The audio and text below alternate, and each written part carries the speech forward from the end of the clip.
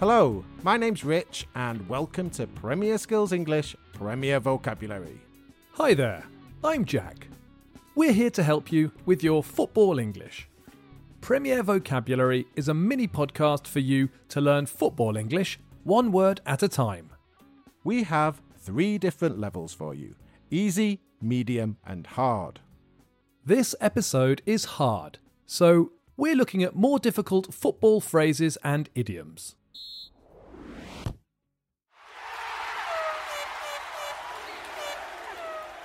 The phrase we're looking at in this episode is to get your act together. Get your act together is an idiom that we can use in lots of situations.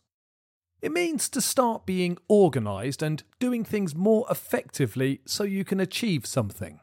A parent might say to their teenage child, "You need to get your act together if you want to pass your exams." In this situation, the parent thinks that the teenager hasn't been working hard enough and needs to work harder to be successful. This idiom is often linked to success and used in conditional sentences. She needs to get her act together if she wants to go to university. He needs to get his act together if he wants to get back together with his girlfriend. The company needs to get its act together if it doesn't want to go bankrupt. The idiom is used in the same way to talk about football. We might use it to talk about a defence. The defence needs to get its act together. We need to stop conceding goals. Or the attack.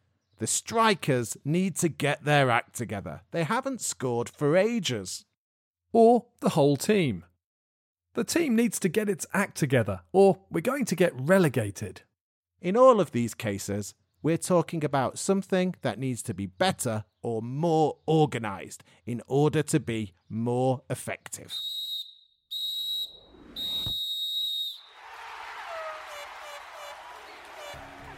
There's the final whistle.